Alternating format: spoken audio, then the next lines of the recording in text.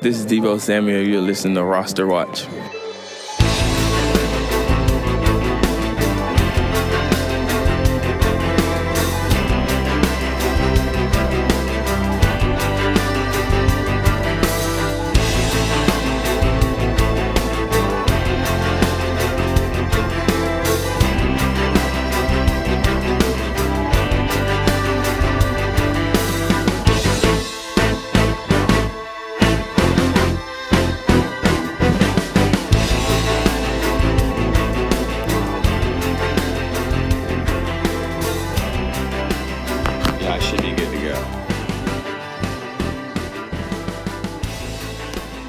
Ladies and gentlemen, Roster Watch Nation, welcome back to the Epic Roster Watch podcast brought to you by rosterwatch.com. My name is Alex Dunlap here with Byron Lambert, and we are on the tail end of the Senior Bowl. Yesterday was the game. We spent the week in Mobile taking in the practices. We're getting into all that stuff, our reactions after the game as we look forward to the NFL Combine here in a few weeks, which I can't believe. I just saw that the credential applications have opened up now inside NFL Communications for the Combine, and it's just hard to believe that we're back to that time of year. Before we get started, just a quick reminder, please give the podcast a 5-star rating and a review if you're listening in Apple Podcasts or wherever it is that you listen. It just takes a few seconds, and it really means the world to us. If you really want to support Roster Watch and support the podcast, you can do so by getting a pro membership at rosterwatch.com, where we will have exclusive content coming out of the Combine, coming out of the Senior Bowl here in the coming weeks and months. We have Trash Man's rookie scouting evaluations starting to go up, and we'll have a bunch of other kind of neat stuff as well as pro podcasts from the road, from the Pro Day Tour, etc. So if you want to dominate your fantasy football leagues, you want to dominate your dynasty leagues, and we will have the best ball cheat sheet up within the next 2 weeks, just in time for MFL 10s and for the early drafts that are going on right now on the Draft app. With that said, Byron, what the hell's going on, man? You make it back home safe and sound? I sure did, man. It's just like our good friend who works inside the NFC said, usually when you think one of these teams has had the better week of practice, that means they're going to lose in the game, right? It's just pretty much what happens like that. Pretty much what it always means. However, this year we observed a giant disparity in the quality of the rosters in the North and the South, and we actually saw that manifest in the game as John Gruden, man, he put Kyle Shanahan and that South team way in the rearview mirror and left them with some smoke and some dust, that's for sure. And, I guess from this week, what really caught my attention was the positional depth, specifically with the kind of nuts and bolts of both these rosters was really impressive. And, none more than the offensive line unit, who once I got through the game and all my notes yesterday, I mean, that unit was seriously 2 or 3 units deep. We've seen a lot of good offensive linemen, Pro Bowlers, All Pros come out of the Senior Bowl in years past, but I can't say there's ever been depth like this. So if teams like the Raiders and the 49ers and many other teams across the NFL don't come out of this draft with some pretty good offensive linemen at value from this Senior Bowl, they'll be donks. And, what we know is the Senior Bowl is usually a pretty good – it's like kind of sticking your finger up in the wind, a little bit of a litmus test, a little bit of an indicator of what the entire draft class is going to look like. And, we've heard a lot about the offensive line, the defensive backs in this draft. And absolutely, that's what we saw at the Senior Bowl. So I believe that is how this draft is shaping up. And as good as the offensive line was, I mean, that was just blew me away. Like I said, there was depth at the defensive line. There was quite a bit of depth at the defensive back position. And in full disclosure, the depth actually did extend over to the wide receiver position. So definitely a lot of fantasy interest over there too, Alex. If it's a good indicator of depth in the class, and I think we already sort of know this, it's not going to be a good year for running backs, right? It's like we've been blessed with like 3 really good years for running backs. Who knows? Maybe this will be one where through the process we'll uncover a few diamonds in the rough. Or maybe, it's like you can't really judge a class until 2 or 3 years down the road, because who knows which ones of these guys will fall into favorable situations and be able to show us things at the NFL level that they might not be able to show at the college level. But, man, even Jim Nagy, you can go back and listen to episode, I think, 119 of this podcast. he even said, man, if, like looking at these senior running backs, he had to go really, really deep to, try and unearth the guys who could be the next, maybe the next Philip Lindsay or the next Mike, the next Chris Carson, simply because it's like those guys aren't necessarily just overflowing, off of draft boards right now as far as what you look at on the surface. And I don't know that. It's really hard to judge these guys. Let's just start out talking about the game and talking about let's just talk about the running backs, because I think it'll be the thing that'll be easiest to talk about, simply because even though we know at these Senior Bowl games, at these All-Star games, in these kinds of settings, running back is the hardest one to evaluate, just because they're not getting to run between the tackles. They're not getting to go 100%, except maybe in these inside run drills that where you're able to see, we saw the Karan Higdon this year, and to some degree Dexter Williams from Notre Dame, but really Karan Higdon from Michigan, being able to identify those small creases and holes in the line and be able to burst through there, kind of score through, and it looked like their ability to keep their contact balance and find a little bit of space. Find a little bit of space. Looked good in those drills. But other than that, you're really focusing on the ancillary, responsibilities, their ability to catch the ball out of the backfield, their ability to pick up, the pass protection stuff with these blitzing linebackers. Usually it's during the game when the Kareem Hunts really pop off, right? Where the David Johnsons really pop off, and you begin to notice them. I'm not sure that I noticed that during this game. What did you come out of the game thinking about the running backs when you compare it to what you thought about the week of practice? Well, I mean, the first thought is that this is probably going to be a pretty weak running back class. I mean, unless it's just a total outlier in terms of what the junior class is going to offer at that position. I mean, this is a pretty good sample size usually of what's to come. And so it also means a lot of other mediocre backs could get pushed up in the draft. So, throughout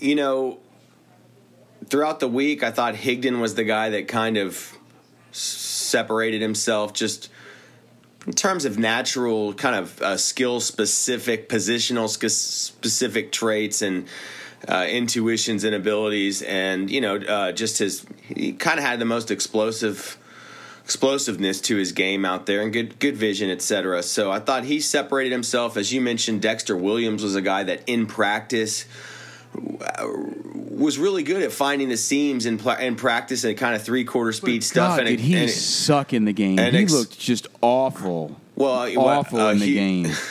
A huge part of our evaluation is always going to be running backs' ability to shed contact, especially on first contact, and something that's always hard to kind of get the right pulse on during the week of practice, especially this year was so tricky with Wednesday practice being moved indoors and the media not being allowed in and then having to review all that by tape. You just don't get that same pop that you get out there live on the field. And then, look, I interviewed Dexter Williams after Thursday practice, and I did notice, I mean, he's not – maybe didn't have quite the size. He kind of had a smaller head. You want your running backs with a big – what'd you say? Your son's going to have a head in the 97th percentile, Alex? That's more than – I don't know. I think he's – I don't know if he will. That's what he has right now. I mean, that son's got a melon on him. I know you don't want your babies growing up to be running backs. Never have, never will. But that's the kind of head you're looking for really on your running back. Boy, speaking of a big head and neck, we'll get to Terry McLaurin at the wide receiver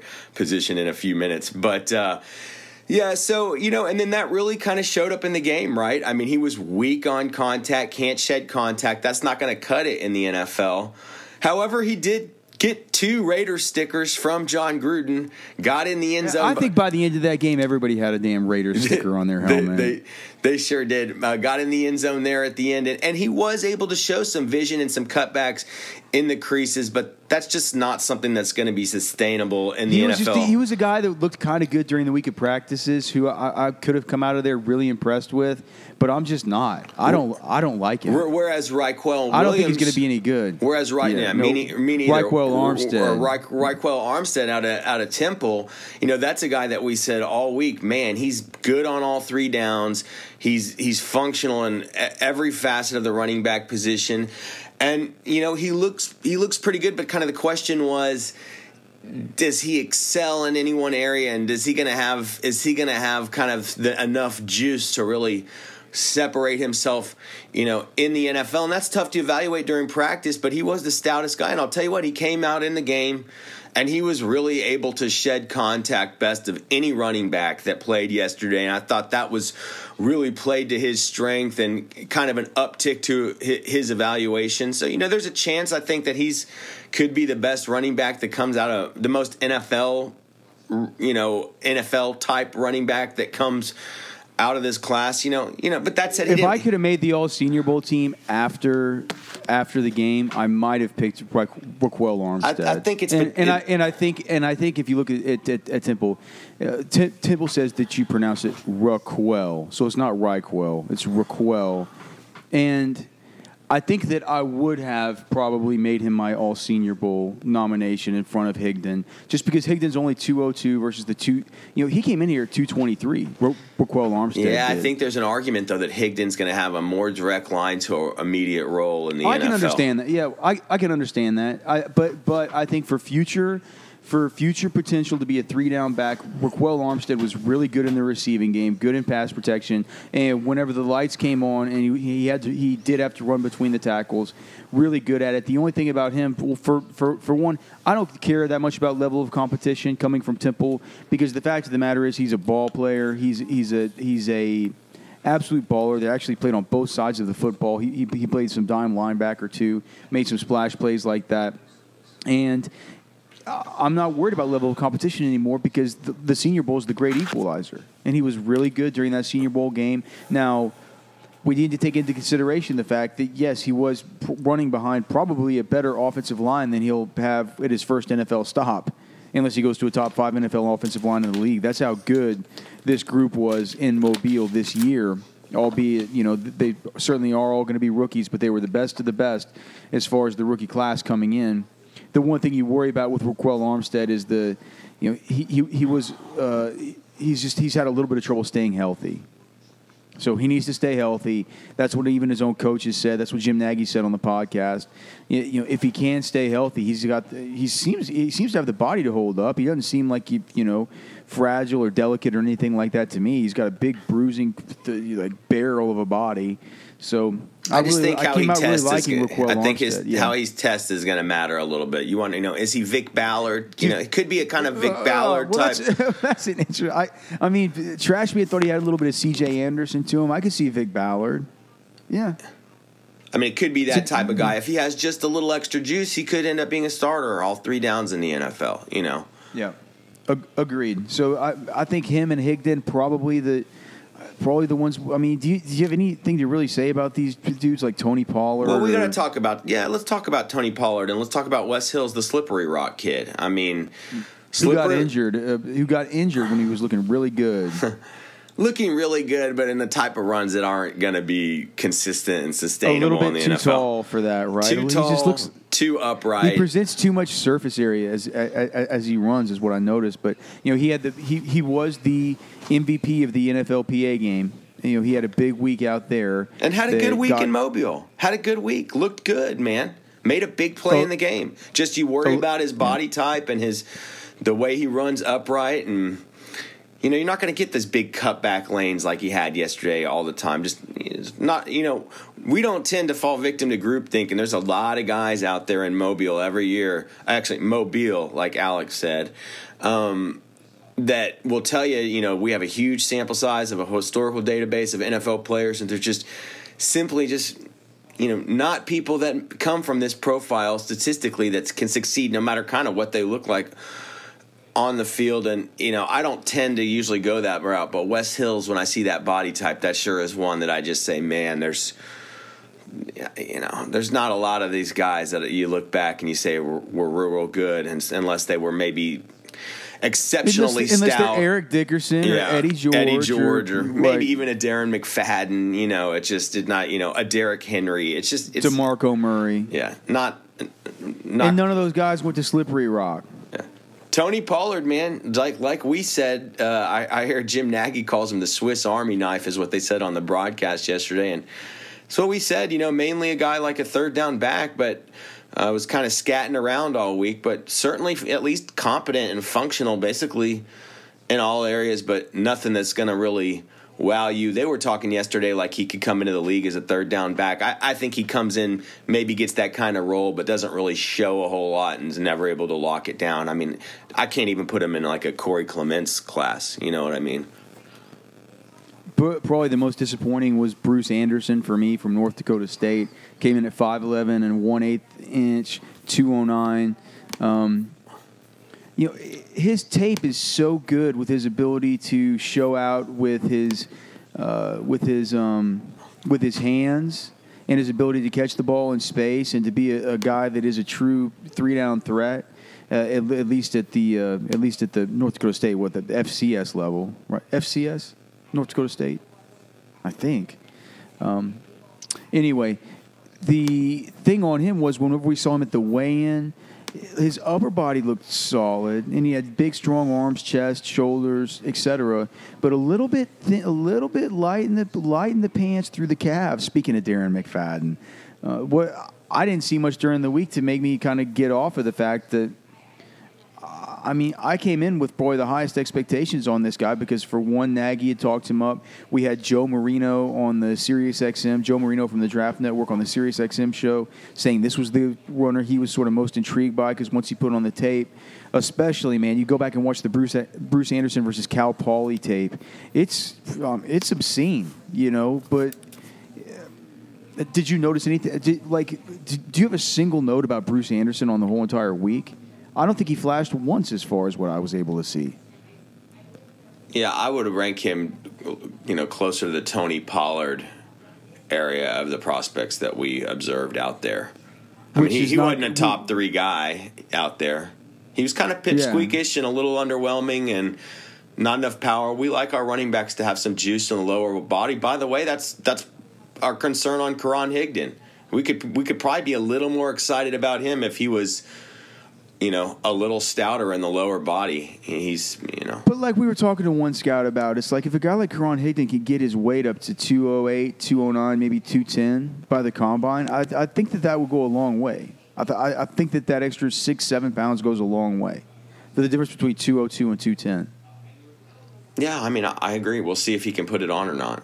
I think he can play it that way. I think he can. We saw his frame and his body. He can put on 7 to 10 good pounds of muscle. Easy. Well, we'll find out, right? Yeah, we'll find out. He might just water load before he gets on that scale. Yeah, right. So, as far as just final thoughts on the running backs and in Mobile, is it Karan Higdon, Raquel Armstead? In Dynasty, those are the 2 guys. Yeah, Dynasty, those are the 2 guys I'm interested in at the moment. And even in the NFL draft, those are the 2 guys I'm interested in my team selecting. All right, so what about – and look, as far as tight ends, let's just talk a little bit about them. I have nothing to really say. On our All-Senior Bowl roster, the one guy that I liked was number 49 from Stetson. I forget what his name is. Let's just pull it up so we just have it here. He was on the South team, Donald Parham. Donald Parham from Stetson, which is actually in Florida. Yeah, so I like that guy, Donald Parham from Stetson. Is this right? Is this right? There's no way that this is right. Was he 6'8"? Is that what you have? Let me see. It says 6'8" in our sheet. There's no way he's 6 feet. He looks like 6'6". Did I mistake that down? 6'8" is what's on. Yeah, no, that's what's on the Senior Bowl official roster as well. Number 49, Donald Parham, Stetson, tight end, 6'8", 222. That's not going to cut it, bro. No, 6'8", 243. Oh, so okay, so he did come in. Okay, so this is not updated. So maybe the height is a little. If you've got 6'8" on the official, that's what they have on the roster too. They had 222 on the roster, which 10.5 inch updated. hands. Okay, 36 1/8 inch arms. Jesus, we haven't seen 36 inch arms until this year out of Charles Omenihu and now Donald Parham. We haven't seen that since DJ Fluker's year back in 2013. Was the last guy with over 36 inch arms. So, couple of pterodactyls here in this one. Charles Omenihu and Donald Parham. I didn't realize when I was watching him that he was that tall.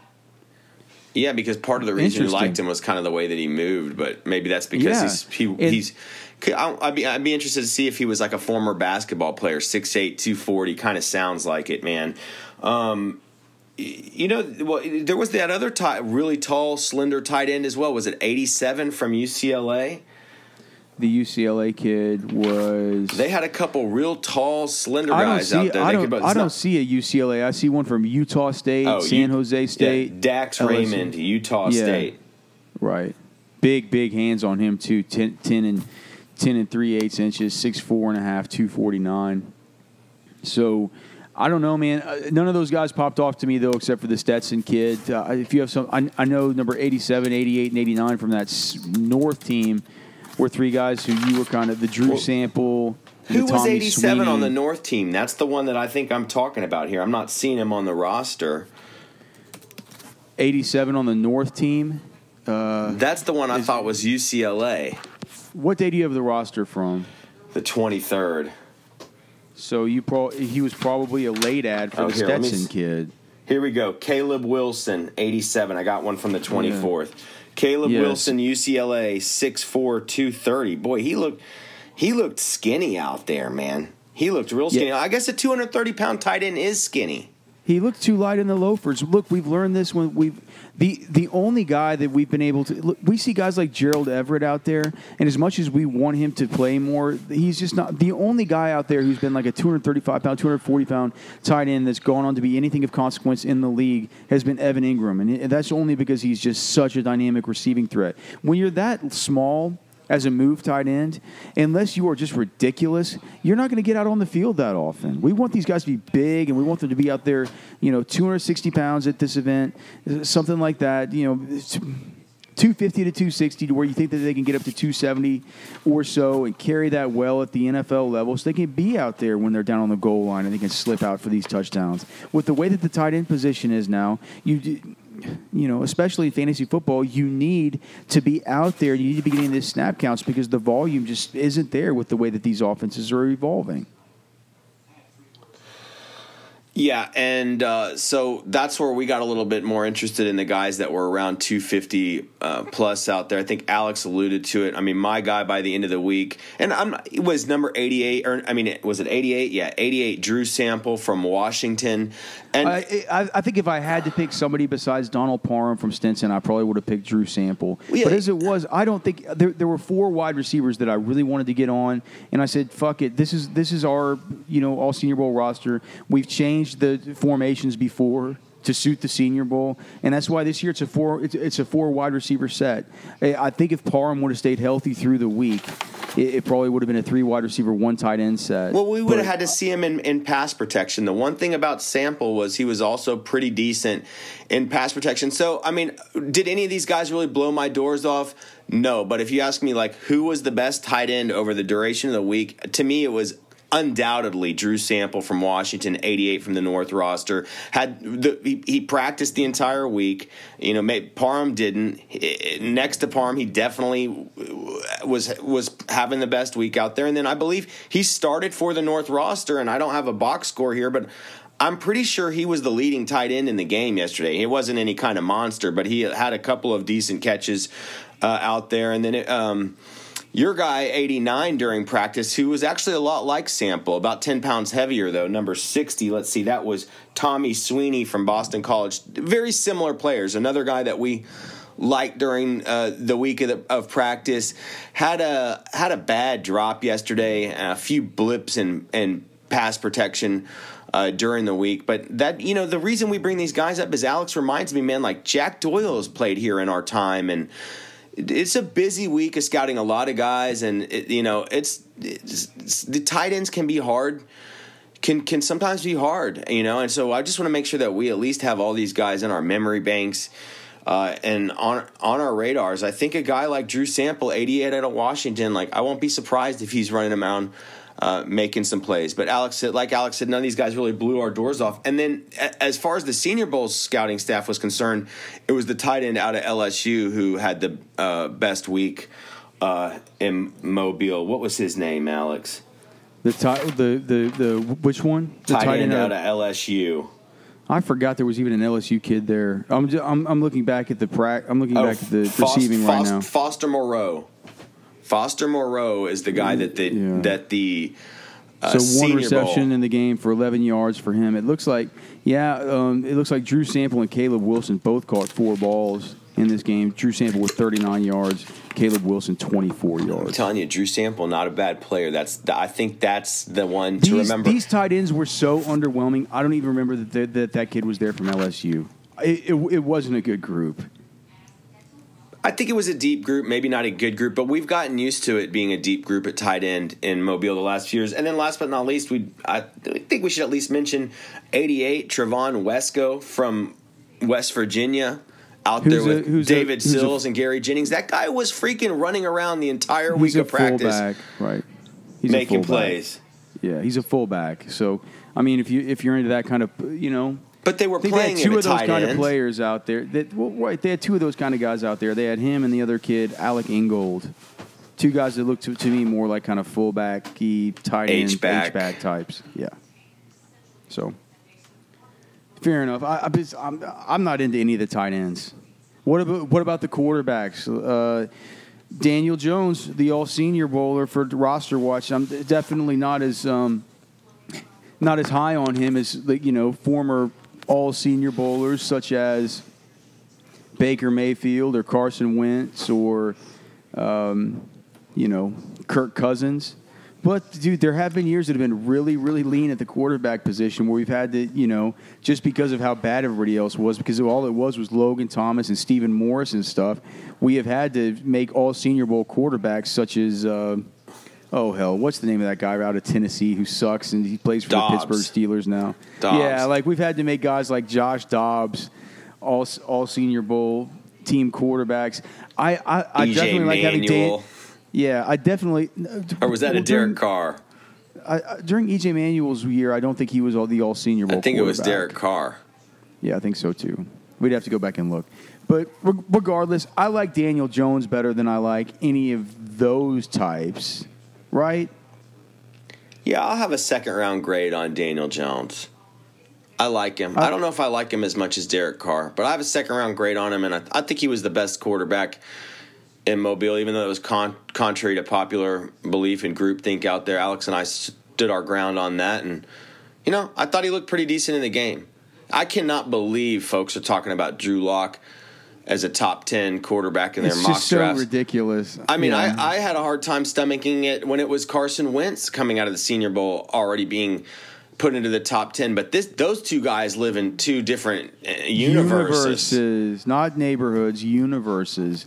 Yeah, so no top 10 talk for Drew Lock. He's going to be a fine second-round pick. Somebody could reach on him. Oh, I think they. I think they probably will. I mean, if we get close to the draft and there's still tons of these guys in the know mocking Drew Lock in the first, I won't be surprised if these guys get pushed in the first round. But just some economics of the NFL, it'll be a poor decision though. And the scariest thing is he's being mocked to the Jaguars right now in some of these mocks you're seeing, Bucky Brooks, etc. I mean, what a calamity that would be. Oh, man. Yeah, I don't know. Maybe we'll see more through the process to make me a little less nervous about him. Alex says it right. I mean, Drew Lock's feet are not good. I mean, he's got what does he do with them? His footwork is bad at the quarterback position. And, he's supposed to be this big, strong arm, rocket arm quarterback. I didn't see a rocket arm. This isn't Josh Allen. He's big, but Daniel Jones was bigger, and Drew Lock is a big guy. He's not an absolute behemoth out there. I don't claim to know exactly everything about quarterback mechanics like some George Whitfield or one of these quarterback gurus or these guys who can say his back foot placement whenever the receiver gets to his the stem of his route, it needs to be pointed more out like this or stuff. I can't pick out those little things at the position. I feel like you really need to have played quarterback at a high level to really understand those things, and that's why I really value the analysis of like the Dan Orlovskis of the world and people like this when they talk about quarterback mechanics, because I just feel like it's so much different than the mechanics of people that play in the interior, off the edge, linebacker, etc. With that being said, I can look at Drew Lock's drop back, and I can look at where his feet are whenever he lets go of the football, and it's like if I was out in the back, if my son, when he gets old enough to throw a football, I'm going to kind of tell him, you could take your front foot and you could like point that like towards where you're throwing the football, right? Like if you're going to be aiming it, you know, his feet are out of sync with the rest of his motion. What the hell is his feet doing? It's like he's consistently having to throw like across his body in weird ways. And if those things can get, and now maybe what people see is they're like, well, if those things can get cleaned up, imagine how good he can be. Because he's kind of good right now, just completely freelancing. And so I'm not sure how much of that stuff can be taught. It's like it all comes back to the whole thing about, you know, in quarterback mechanics, how much of that stuff's natural, how much of it's feel, how much of it's, you know, and how much of that stuff can you really teach somebody, and do they fall back into old habits? Yeah, but right. I mean, even if you think you can teach him, you got to take that in your evaluation. I mean, you got a year or two of work ahead of you easily here. He's not a guy you're putting in year one. I mean, that's for sure. Will Grier just sucks. Couldn't hit the broadside of a barn, man. I mean, I think he completed his first pass of the entire week was that slant right off in the beginning of the game. Yeah, it's just like, how many passes did you see Will Grier even complete this week? I can count them on one. I think I can count them on my hands. It was a nightmare for that guy. So yeah, no interest there. Stidham, Stidham was the other guy that probably got the most attention. So I can't believe it. I mean, you got like, I don't know if it was Bucky Brooks or Jeremiah. These guys saying that they are in love with Jarrett Stidham, and some of them thought he was the best quarterback this week. I can't go there, but he was better than Trace McSorley. He was better than Ryan Finley. He was better than I think he's better than Minshew Gardner. Oh yeah. Did you see? No, Gardner Minshew. Did you see the thing about his beard and his beard is his mustache? No, it's his mustache. No, I didn't see it. What was it? I guess he just had a burly beard all week, and he told everybody he was going to go to the mustache for the game. Oh, yeah. No, he definitely had a mustache in the game for sure. And then the kid Tyree Jackson from Buffalo is the big towering 6'7" dude, 249. I thought he looks like a small forward in basketball. What do you think? I mean, pretty good game. I think that he at least he had some intriguing, skills, but he was just very, very inconsistent. Consistently inconsistent during the week of practice. But he was the MAC. I believe the MAC Offensive Player of the Year, came out early, declared early. He was there with his teammate Anthony Johnson. We'll talk about the wide receivers here in a second. Looked pretty good in the game until he threw a pick, as you would expect. What do you think? I mean, how does he stack up? Is he kind of in that bucket of like the Jarrett Stidhams of the world, who you think might have a little something there, but maybe not yet? Yeah, I think so. I think he's kind of like a project guy that's probably I think all these guys are a little bit of project guy that probably won't work out, but has enough to entice somebody in. I mean, like you said, he was consistently inconsistent. However, I wouldn't characterize his week as bad. He had a decent week, and my real problem with him was the length and of his delivery, how slow his delivery was, and a little bit of an awkward, throwing motion, the way the ball comes out of his hand, and obviously issues with his feet as well. And you heard them talk about that in the broadcast on the game yesterday, but certainly flashed, some really nice plays in the game and through the week of practice. I actually think he has a tiny bit of, this is a weird thing to say, and I don't mean this in terms of his proficiency or even his upside as a prolific, gunslinger. But in terms of his throwing motion and even his feet, I think he had a little bit of Phillip Rivers to him. And you heard them talk, and at 6'7", he's even bigger guy. I mean, Rivers is a big guy, but this kid's even bigger. So I think he's got a tiny little bit of that to him. And, you heard them say yesterday in the game that looked like he was kind of shortening up that stroke, tightening it up a little bit for the game yesterday, and it was paying off. So, project guy with late round project guy, that has enough tools to untie his shoe.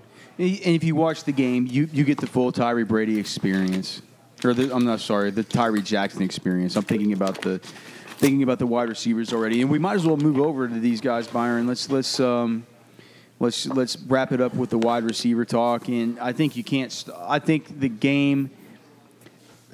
Not sure the game really highlighted him the same way the third practice did, but I think in that third practice, Deebo Samuel out of South Carolina really stepped up to show that he was the dominant force there as far as the wide receivers at the Senior Bowl. 216 pounds, 10 1/8 inch hands, 5'11 and a half.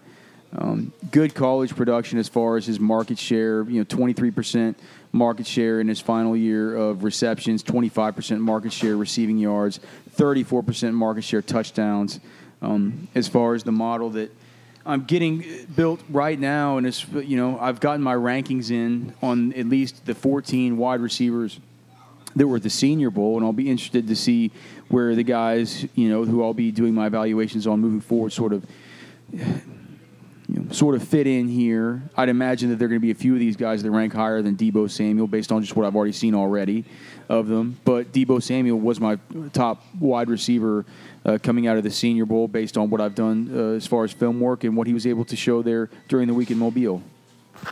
I mean, he was certainly the focal point of the South's offense right out of the gate, heavily targeted, heavily involved, and rightfully so.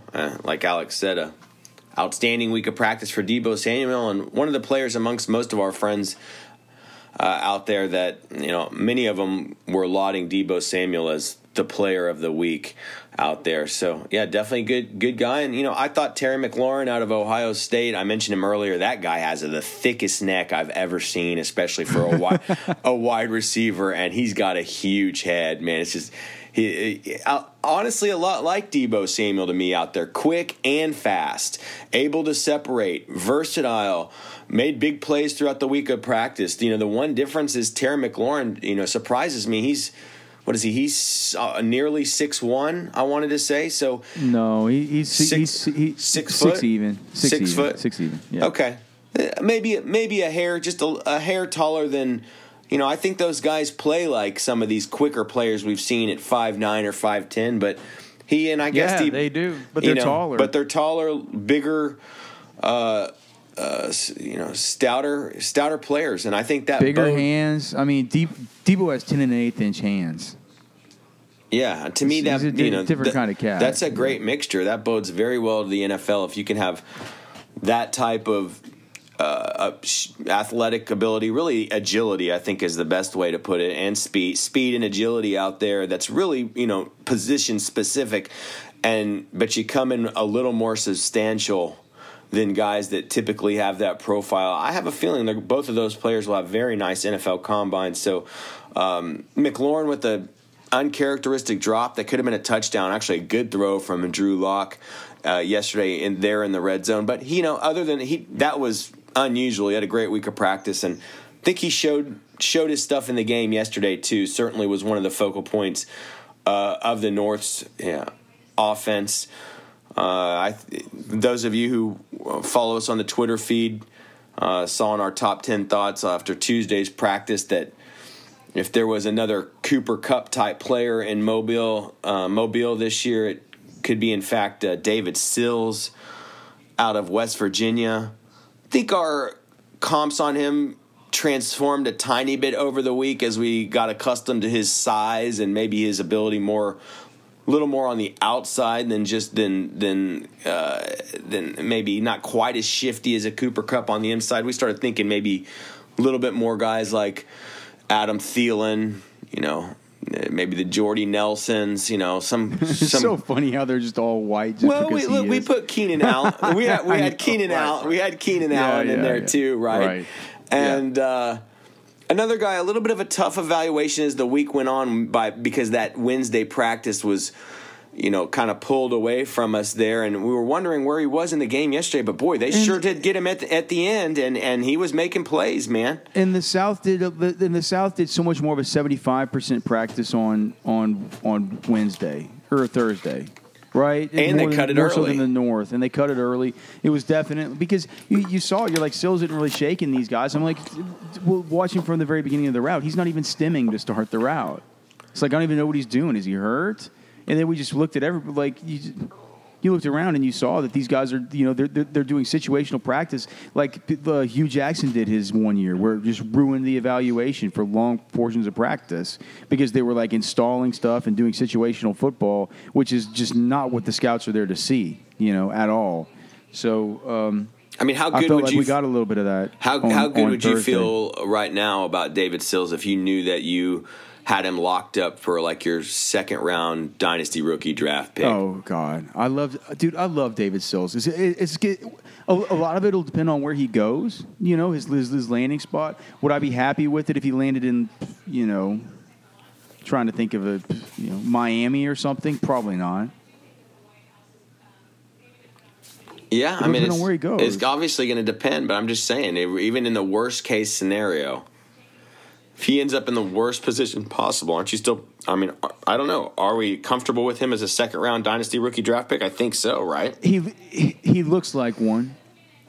I know that Deebo Samuel is one. He could be a late first round pick. I think David Sills is one. He looks like one. And let's talk about kind of what being a little bit like a Cooper Kupp out there meant, especially on day one. It just meant that David Sills was a player who was being moved all around. He was really getting open on everybody. He was running good routes, and he was catching the football. He was kind of winning across the board, consistently, and sometimes in very impressive fashion. Now Cooper Kupp did that the entirety of every practice of the entire week. Didn't really show it in the game that year.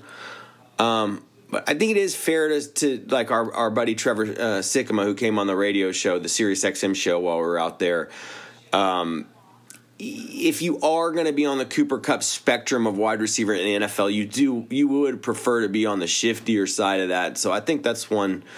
Maybe one place where we can differentiate, those two, and as I said earlier, it's a concern. It's a little bit of a concern, right? And the other concern is he does have a lot the sort of Chad Hansen kind of, there's a little bit of that too.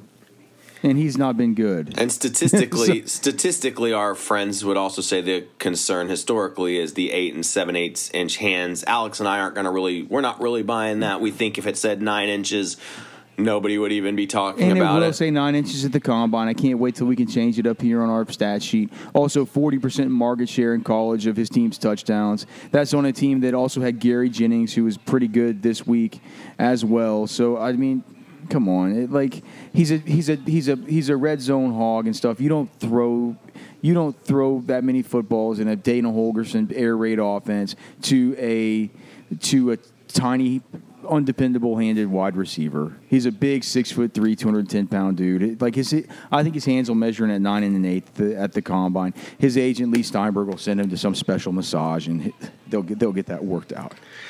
As we mentioned, the wide receiver position was actually, even though good. It was deep. Good. It's deep, and it was good, even though that we thought from a fantasy perspective, maybe across the board, this wasn't the richest Senior Bowl ever. We really came away with some tough decisions to make at the wide receiver position because, especially for the all Senior Bowl team, just because of the depth and really the overall quality. And Alex, I know it was tough for you and I to. This is why we had to give the tight end a boot, man. We couldn't leave our guy, number 18, Penny Hart, off of this roster, man. He had too much juice, and he caught the ball too well throughout the week of practice to leave him off the roster, man.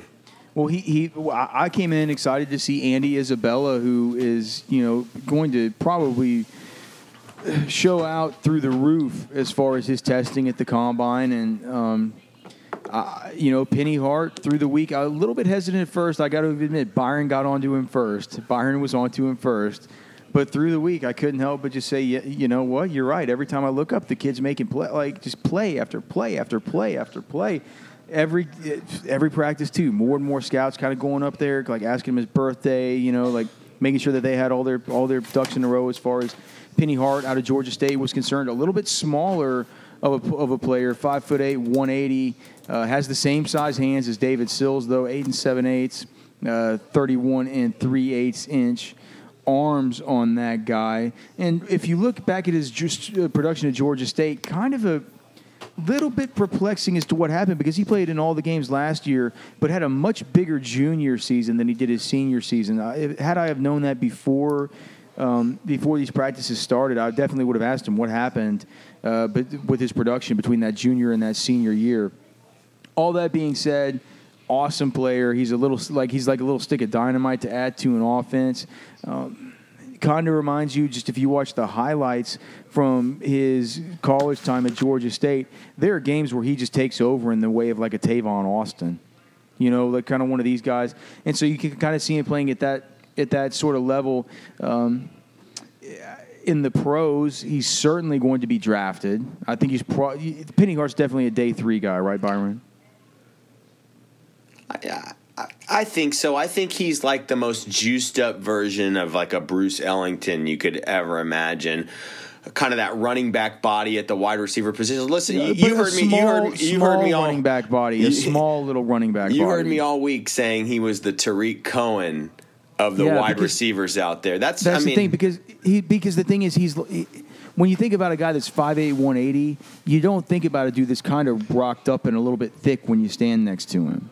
But he is. He's like a strong little dude, right?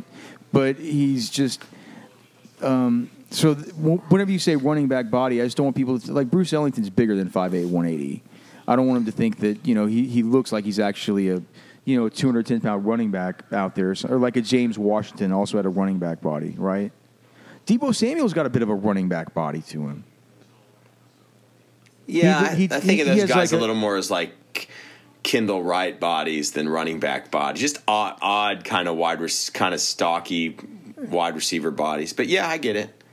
Yeah, but little barrel chested. Yeah, Penny Hart, Andy Isabella. I kind of put those guys in the same bucket, but came away more impressed with Penny Hart. With Andy Isabella, what he could do out of UMass is, for one, just the speed, the feet. He could shake you as far as his separation. He could separate every time. It's just he doesn't use his hands to catch the football. He lets the balls into his body. Byron had a really good point about when you can separate and you can get open on those two-way goes and those option routes in the ways that like Wes Welker used to, or the ways that we used to see Danny Amendola in his prime. Those guys, it seemed like they would always just see the ball into their body, right? I mean, so I don't know. I'm not sure how much it ultimately matters if he can generate the kind of separation he needs to, because ultimately what is a hands catch? It's a way of separating from the defender, right? Catching the ball out in space. Yes, it is also more secure, right? It's a better, more fundamental way to catch a football, but the primary utility in a hands catch generally comes from the fact that if it's in a contested situation, if you're longer and your hands are stronger and softer than the other guy, it's another way to separate. And Andy Isabella can separate by yards just via his feet and his the swivel in his hips alone. So, what'd you come out thinking about that guy? I mean, kick returner at the NFL level? Is he going to be a guy that can be like just a vertical 9 route, kind of stretch the defense option out of the slot? He's gonna run probably as fast as, he's gonna have a John Ross like 40 time. He beat Denzel Ward in high school in the Ohio State, state final 100-meter championships.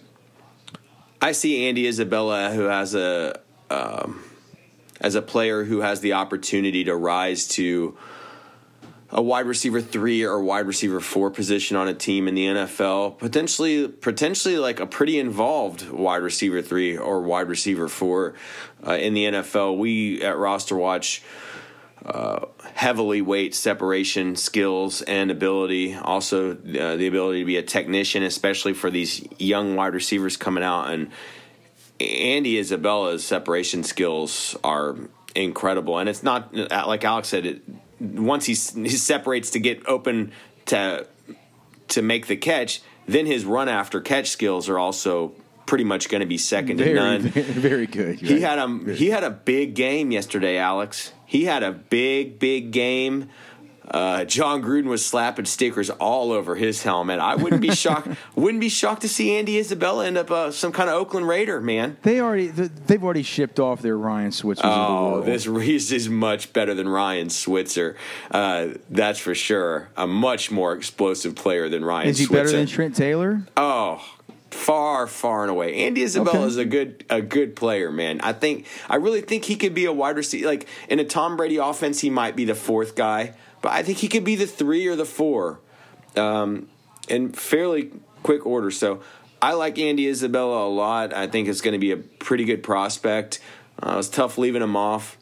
You do have the All-Senior Bowl roster. Have the concerns about the body catch, but he didn't really drop a lot of balls this week. And you've seen the videos in his dorm room where he's got like the football that's attached to a bungee cord that's like screwed in up to by the top of the door frame, and he throws that thing 200 times a night and does one-handed catches with each hand on that ball, and those are hands catches. So I don't know if that'll translate or not, but sounds like he's at least working on strengthening his hands and his ability to hands catch. So good player there. And, look, you also mentioned Gary Jennings. We talked about David Sills.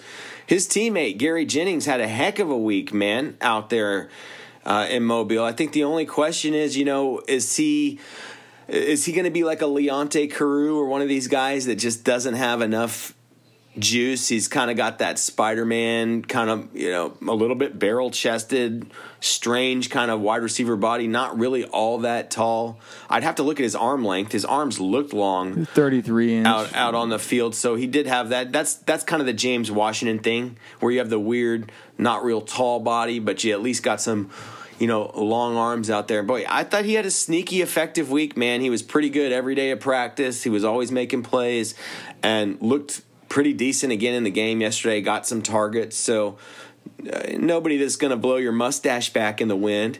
But Gary Jennings is like, Gary Jennings a decent wide receiver prospect to potentially be had in the later rounds of this draft. And then, Alex, was Keenan Doss, was that number 8 all week you were crowing about?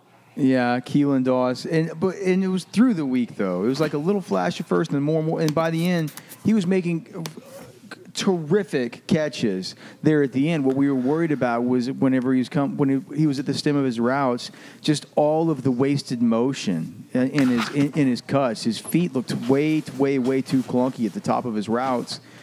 With that being said, man, after the game, because he looked really good in the game, right? He looked good in the game. And so I went back and watched a little bit more of him, and you realize just how productive he was at UC Davis. 118 catches last year at UC Davis, 1,334 yards.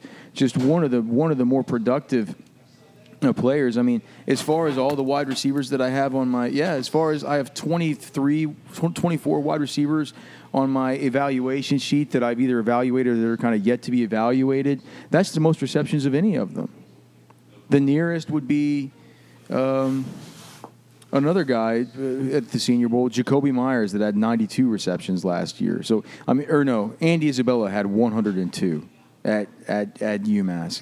So Keelan Doss, as far as from a volume perspective, was absolutely fed the football. Now that was at UC Davis, right? But I noticed during the broadcast yesterday that Daniel Jeremiah said this was one of his favorite guys. I think that there's a little bit of scouting buzz about Keelan Doss. I'm going to be really interested to kind of dig a little bit more into his film, watch him through the process. The Keelan Doss is a player that if he goes into the combine and has a really good one, and we get there into Lucas Oil, and I've noticed that there's been some improvement in his. That's a guy who could use getting with Coach D-Rob up there at Always Open, the way that Penny Hart is working with him. You could tell in Penny Hart's routes, no wasted motion at the top of his route stem. If we see that out of Keelan Doss when we're inside Lucas Oil getting the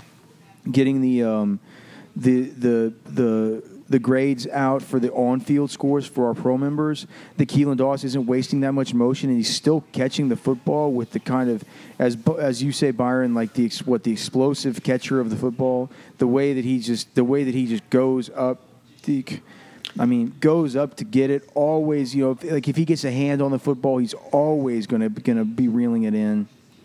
if he could look a little less clunky with his feet, I'm going to move him way up in my rankings. I mean, I came away actually. Keelan Doss, I feel like, was the fifth best wide receiver in all of Mobile, behind Deebo Samuel, David Stills, Terry McLaurin, Penny Hart. Then after that, is it Andy Isabella or is it Keelan Doss? That's kind of where I am on it. I'd probably have Isabella just because I think we know for sure Isabella's got something special. I went back through my notes yesterday, and I was reminded I had a lot of good notes on Keelan Doss from day one of practice, and then of course Wednesday kind of threw a wrench and everything, and then on Thursday, like Alex said, he was catching everything, and kind of the conversation we had was, he's sneaky efficient out here. He's catching everything. What does that mean? And kind of the question I posed was, how many of those guys are there in the NFL? You still got to have you got to have either some extra juice out there, or you've got to at least have some.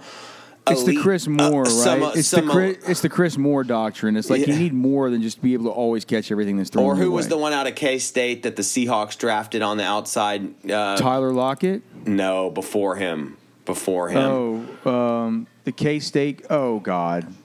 Outside guy. It is true of Tyler Lockett. Anyways, where I was going with it, with that type of guy. The Seahawks did draft him, and he did play at K-State. I can't think of who the other guy was, though. I know who you're thinking. There was the one before that, but on the outside. But nonetheless, kind of my comment was, like, a guy like this who's sneaky efficient and catching everything, there's a lot of guys like that don't really make it unless they've got a little extra juice or they've got a little bit extra, size. And, Keelan Doss, I think, came in around 6'3". So Chris Harper. And so Keelan Doss coming in at 6'3" has a little bit of that extra size that none of these other guys we've kind of thrown out there, like the Chris Harpers of the world, had. So, yeah, I'm kind of with Alex if he can show something in Indy, all of a sudden – Keelan Doss is on the radar. Because if he's sneaky efficient but also has a little bit extra size, and then it turns out he's got a little bit of measurable juice, I think we can be interested. Otherwise, I worry that along the way he just fades into being just a guy because, even though he's making sneaky effective catches out there pretty consistently, there's just, you're not going to be able to win like that often. At the game level in the NFL. What about the rest of these guys? I mean, Anthony Johnson from Buffalo, Tyree Brady from Marshall. We talked a little bit about Jacoby Myers from NC State, and then Travis Fulgham from Old Dominion, Hunter Renfrow from Clemson, Jalen Smith from Louisville, and then Alex Wesley from Northern Colorado. He did not play in the game. If I were his agent, I wouldn't let him play in the game either. That guy didn't do anything all week long. Jalen Smith from Louisville, I think is just bad. You saw number 11 got the start yesterday and did improve over the course of the week out of Marshall. Well, that's the thing. We're talking about Tyree Brady out of Marshall, 6'2.25", 206 pounds, 10-inch hands, and a really good production profile in college, 30% market share of receptions, 34% market share of receiving yards, and a monster 45% market share of receiving touchdowns for the Marshall. Is that the Thundering Herd? Yep. I think so. So, and what do you like to see? I said in day one, I remember saying to you, I said, look, man, there were a bunch of balls that Tyree Brady did not catch. And I said, that's how he wins, is catching on those kinds of footballs, those tough ones where he's got to extend and he's got a big long corner kind of draped on him, but he's just bigger, he's stronger. And if he can make those kinds of catches and he can moss on people, then that's what you want to see. But he was not able to do it. And I'm like, well, how's he going to win? How's this guy going to win? He's not that fast. He doesn't necessarily stem that well off the line of scrimmage. We saw it. We saw him getting pressed a ton because he was lining up the X. There were some really good press corners on his team during the week of practice. But what do we always say? We look for through the week of practice is improvement, right? When these guys can show that they can improve, it's like, how much are they going to improve once they get into an actual camp and they're doing this every single day? We only get to see improvement over 3 days. it's a big deal. So Tyree Brady, certainly, radar up on that guy. Going to be interested to see him as well in Indy and see how he looks running routes against air. If he looks a little bit less lumbering there coming out of his breaks, he could be a guy who I could see moving up in my personal rankings as well. Well, I'm looking forward to it because I don't see it. I just don't see it out of Tyree Brady from Marshall.